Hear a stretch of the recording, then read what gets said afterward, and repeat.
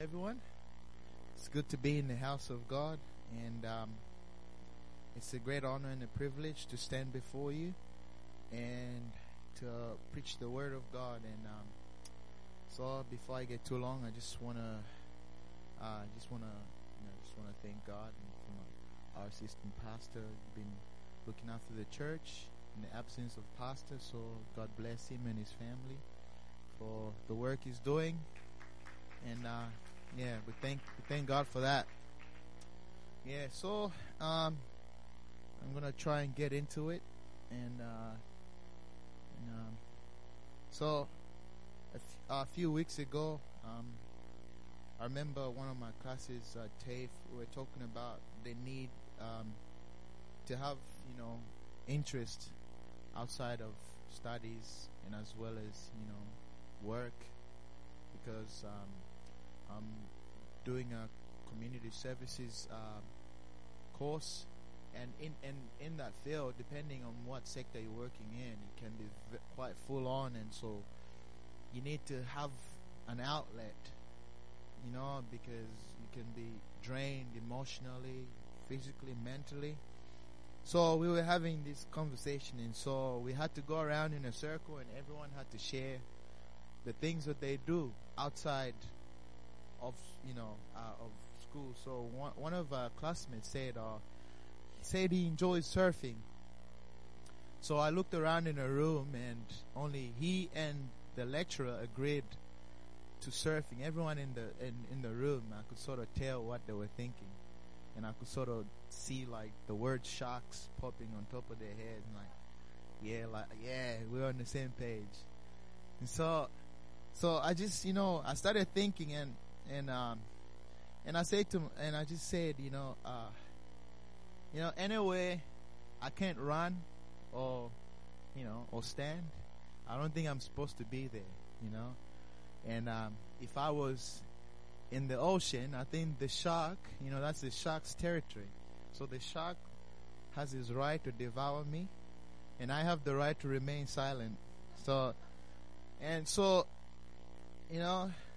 that's what I was thinking, and but it's true, that's his territory, and then one of the classmates said, humans normally fear what they can't control, and I just felt God, just gave me a message, just pretty much confirmed the message, because gave me some thoughts before, but when my classmates said that, and just this, that's what the title of my message comes from. So tonight I just want to talk to you about fear of the unknown. Fear of the unknown. And so in 1 Corinthians chapter 1, the Apostle Paul, writing to the church at Corinth, he was addressing the issues that had been in the church at the time, and encouraged them to stay unified because there were divisions in the midst.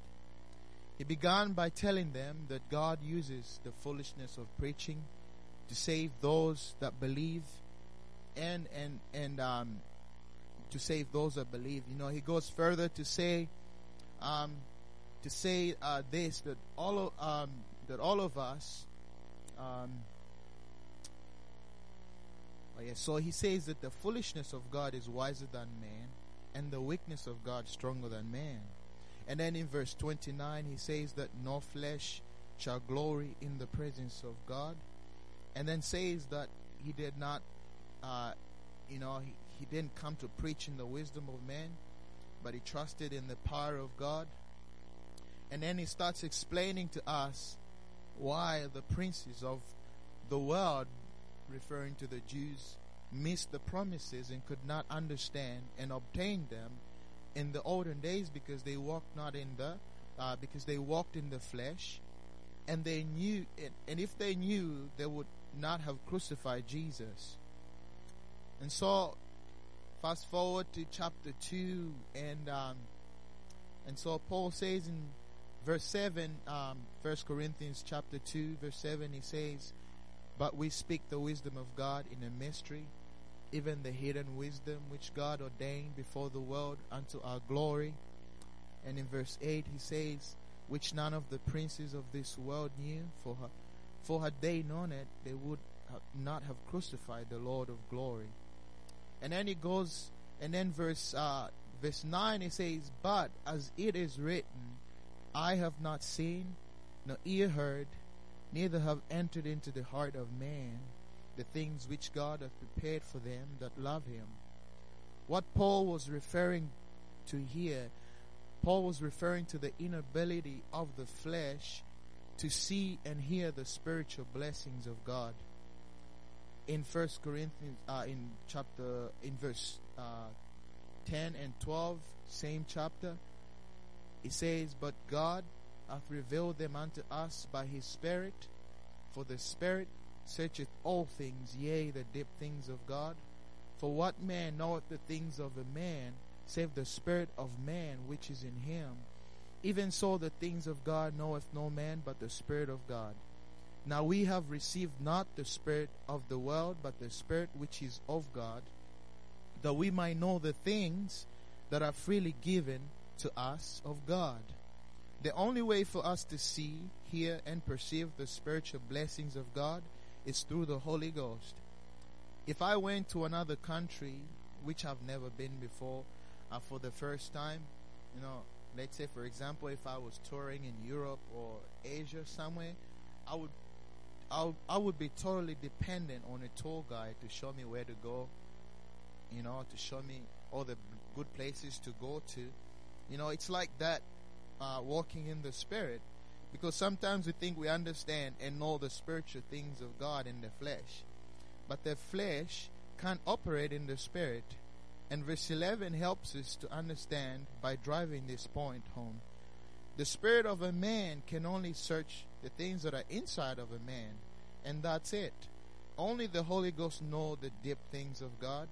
So here's why the flesh cannot understand the spiritual things of God. It's because to the flesh, walking in the Spirit is like walking in a foreign land.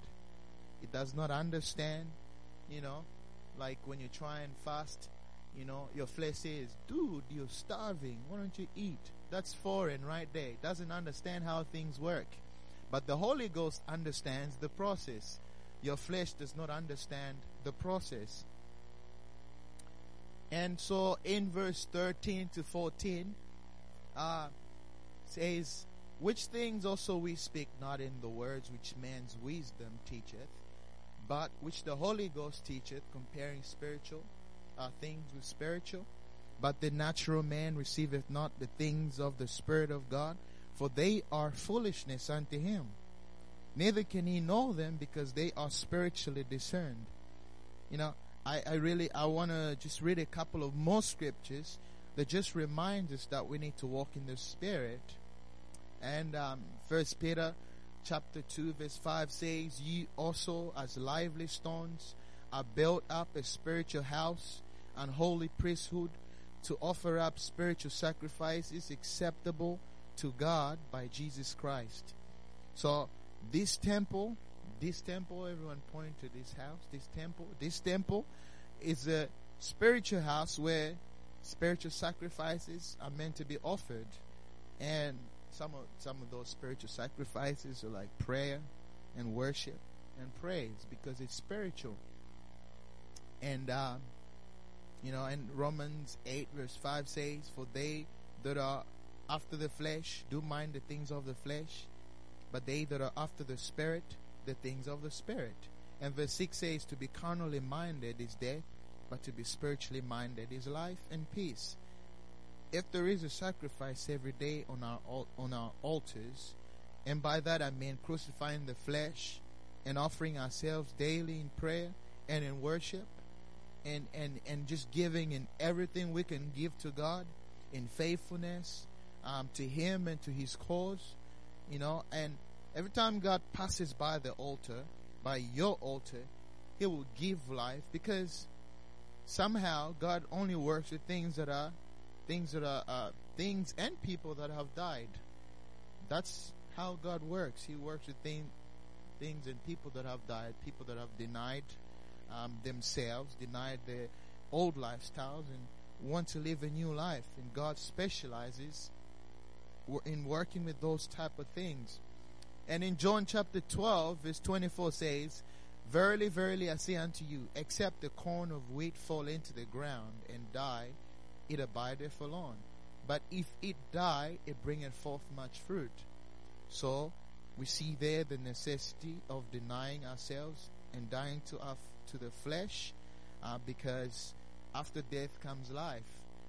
Paul says, I'm just going off the top of my head, I can't remember the exact scripture, but he says that, and that I may know Christ in the power of his resurrection and the fellowship of his suffering. When you really think about it, there is no resurrection without death. There is no power without suffering. And Romans 8 verse 7 says, because the carnal mind is enmity against God, for it is not subject to the law of God, neither indeed can be. And then verse 8 says, so then, they that are in the flesh cannot please God. And then verse 9 says, but ye are not in the flesh, but in the Spirit, if so be that the Spirit of God dwell in you. Now if any man have not the Spirit of Christ, he is none of his. If my mind is carnal, then I become God's enemy, because I'm not going to please him in my flesh. Particularly verse 9 says, but we are not in the flesh. We've been filled with the Holy Spirit. We are not in the flesh, but in the Spirit. But in the Spirit. So I think today is the 11th of August, yes. So I'm going to try and explain this to you in the 11th of August 2019 language. It says, if so be that the Spirit of God dwell in you. Now if any man have not the Spirit of Christ, he is none of his. To me, that is saying, if you have the Spirit of God, then live like you have the Holy Ghost. And we can go further to say, worship like you have the Holy Ghost. Let's love like we have God inside of us. Let's worship. Let's live for God like He truly lives in us. And then he says, now if any man have not the Spirit of Christ, he is none of his. And we see there that baptism and the infilling of the Holy Ghost is necessary for us to be identified with Christ Jesus. That we need the Spirit of God living in us in order to be identified as the children of God. The Apostle Paul, after talking about the works of the flesh, after talking about the works of the flesh and the fruit of the Spirit, he says this in Galatians 5:24. He says, and they that are Christ have crucified the flesh with the affections and lusts. And in verse 25 it says, if we live in the Spirit, let us also walk in the Spirit. Let us not be desirous of vainglory, provoking one another, envying one another. Praise God. Praise God. And it says in verse 11 of Romans chapter 8, but if the Spirit of him that raised up Jesus from the dead dwell in you, he that raised up Christ from the dead shall also quicken your mortal bodies by his Spirit that dwelleth in you. Paul says something that really gets me. He says in verse 12, therefore, brethren, we are debtors not to the flesh, to live after the flesh. I believe that, he's basically saying that we owe it to God to walk in the Spirit, because, God is the one that paid the price. He's the one that gave the sacrifice. So we owe it to God to live in the Spirit and to walk in the Spirit. And it says in verse 13, for if we live after the flesh, you shall die. But if you through the Spirit do mortify the deeds of the body, you shall live.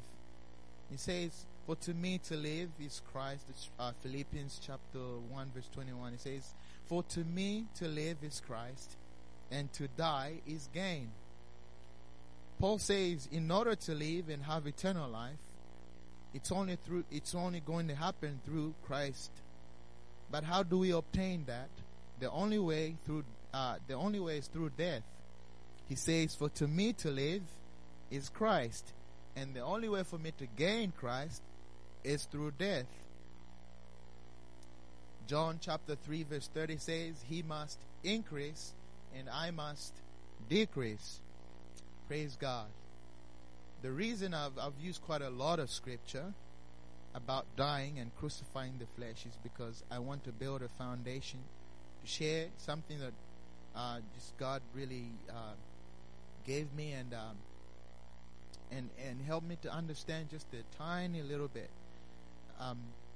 This is a chapter that I've read many times before and only knew what was told to me. And when I kept on praying, I prayed over for a long time, but I could not understand. But I kept on praying and reading it, and over time, God just gave me something that really inspired me and encouraged me to.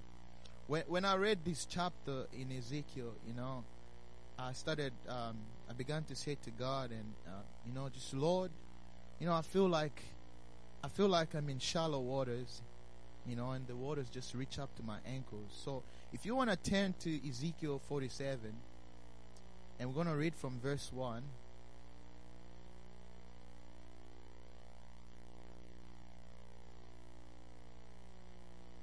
If you dare, say amen.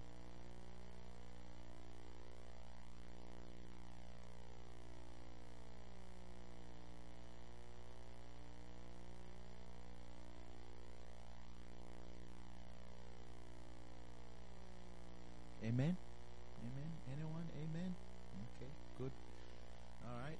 Also, verse 1 says, "And after he brought me again unto the door of the house, and behold, waters issued out from under the threshold of the house eastward.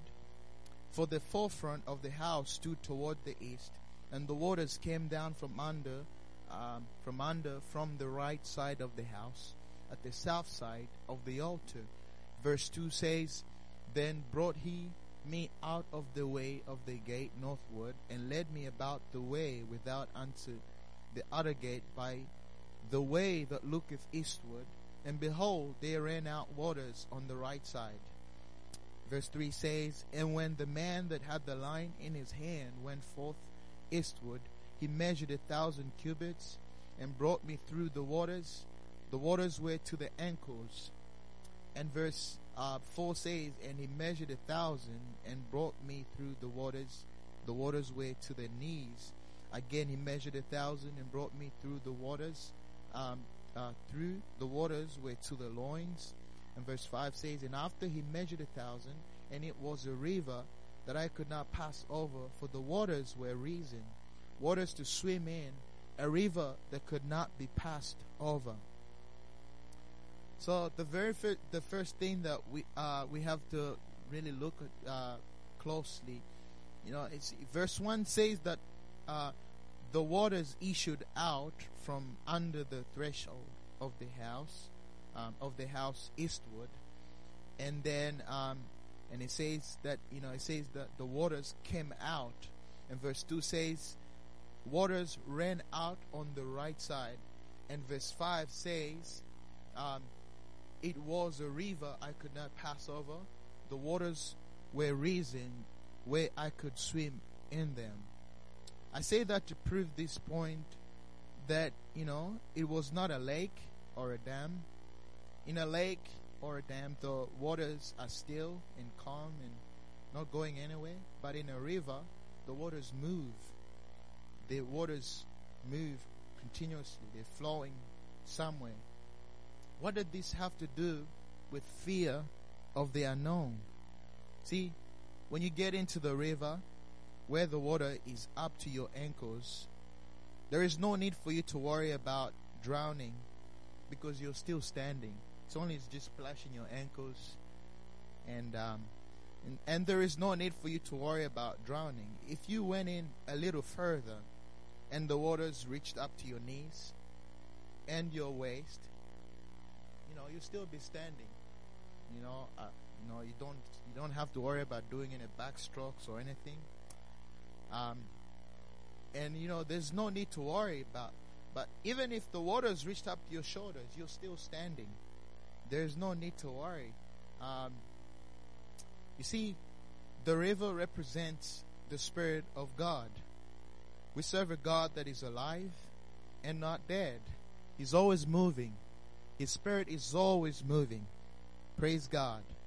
His Spirit is always moving. And when we are in the river of life, just ankle, knee, loins, or even shoulder dip, we are still in control of our lives. See, God wants us to surrender all control and just let God and just let Him have everything. Let Him take over our lives. He wants us to get in so deep to where we are not in control of our lives. Here is the beautiful part about this. You see, when you step into the waters and then you get to a deeper place where the Spirit of God is moving. The beautiful part about this, and I made a point that this was a river and the waters were moving. So, if you continue reading, let's read Ezekiel 47 verse 7. It says, "Now, when I had returned, behold, at the bank of the river were very many trees on the one side and on the other." And verse 8 says, "Then said he unto me, These waters issue out toward the east country, and go down into the desert, and go into the sea, which being brought forth into the sea, the waters shall be healed." Praise God. You see, Philip was led by the Spirit, of God into the desert. Praise God. Something powerful happened there. He trusted God, and God used him to save the Ethiopian eunuch. You see, this river, if we allow God to work in us, if we surrender to His Spirit, God's Spirit will lead us into dry places. God's Spirit will lead us into places where we can never go to in the flesh to do His will. God will take us into desert places in this land of Australia, and we're going to reach people. We're going to bring life to cities and towns that have no hope, to people that need the presence and the power of deliverance. Praise God. And that's where the Spirit is going. The Bible says that the waters issued out toward the east country and go down into the desert and into the sea. Praise God. And then verse 47 verse 9 says, "And it shall come to pass that everything that liveth, which moveth, whithersoever the rivers shall come and shall leave, and there shall be a very great multitude of fish, because these waters shall come thither, for they shall be healed, and everything shall leave, thither the river cometh." God is saying to someone today, if you just surrender yourself to me and allow my Spirit to work in you, I'm going to work through you to bring life to those that are dead in sins, to bring healing to the brokenhearted, the hurting, the depressed, forsaken, the abandoned, and there shall be great revival. Praise God. You see, and from that moment on, you see, God wants to make disciple. He wants to make disciple makers. Out of discipling, He wants to make disciple makers. When you read verse 10, it says, "And it shall come to pass that the fishers shall stand upon it from Engedi and unto Eneglaim. They shall be a place to spread forth. They shall be a place to spread forth nets. Their fish shall be according to their kinds, as the fish of the great sea, exceeding many." Praise God. See, disciple makers will stand on the shore as fishers of men and teach Bible studies to equip souls for the return of Jesus, which is very near. See, the church of God will have many different type of races. Praise God. There will not be one particular race. There will be many more different races. Praise God. Every tongue, praise God. Everyone from different countries around the world, the gospel of Christ will be heard. Praise God. Praise God. And then verse 11 says, but the miry places thereof and the marishes thereof shall not be healed. They shall be given to salt.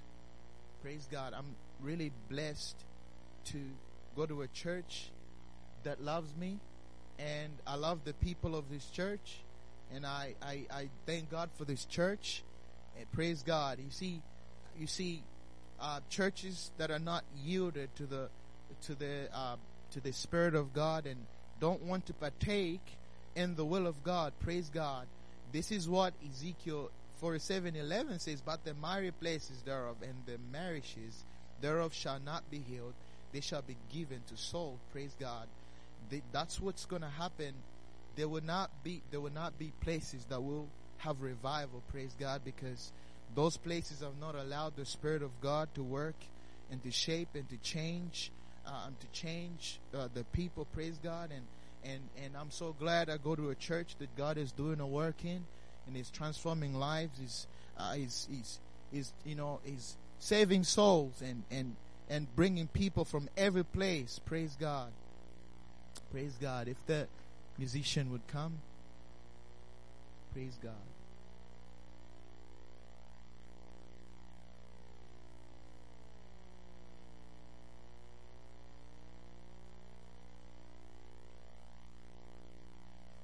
Going back to fear of the unknown. See, in walking in the flesh, you see, as long as the waters are up to my ankles and even up to my knees or my waist, I'll always be a shallow person. I could never really understand, really, and could never really grow to the extent that God would have me to. And walking in the Spirit really requires faith.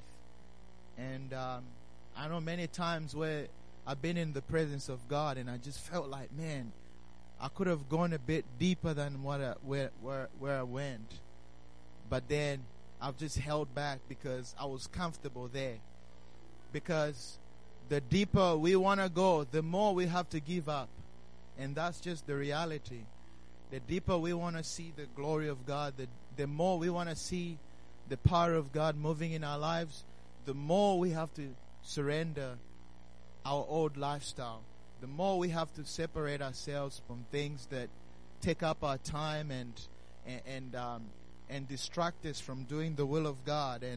And that's where we're going to. So if we can all stand, and that's where we're going to. And so I just want to encourage you tonight. Just if we could just pray tonight where you're standing. The Bible says, praise God, and when we sang that song, that there is a river. Praise God. What a beautiful song. Praise God.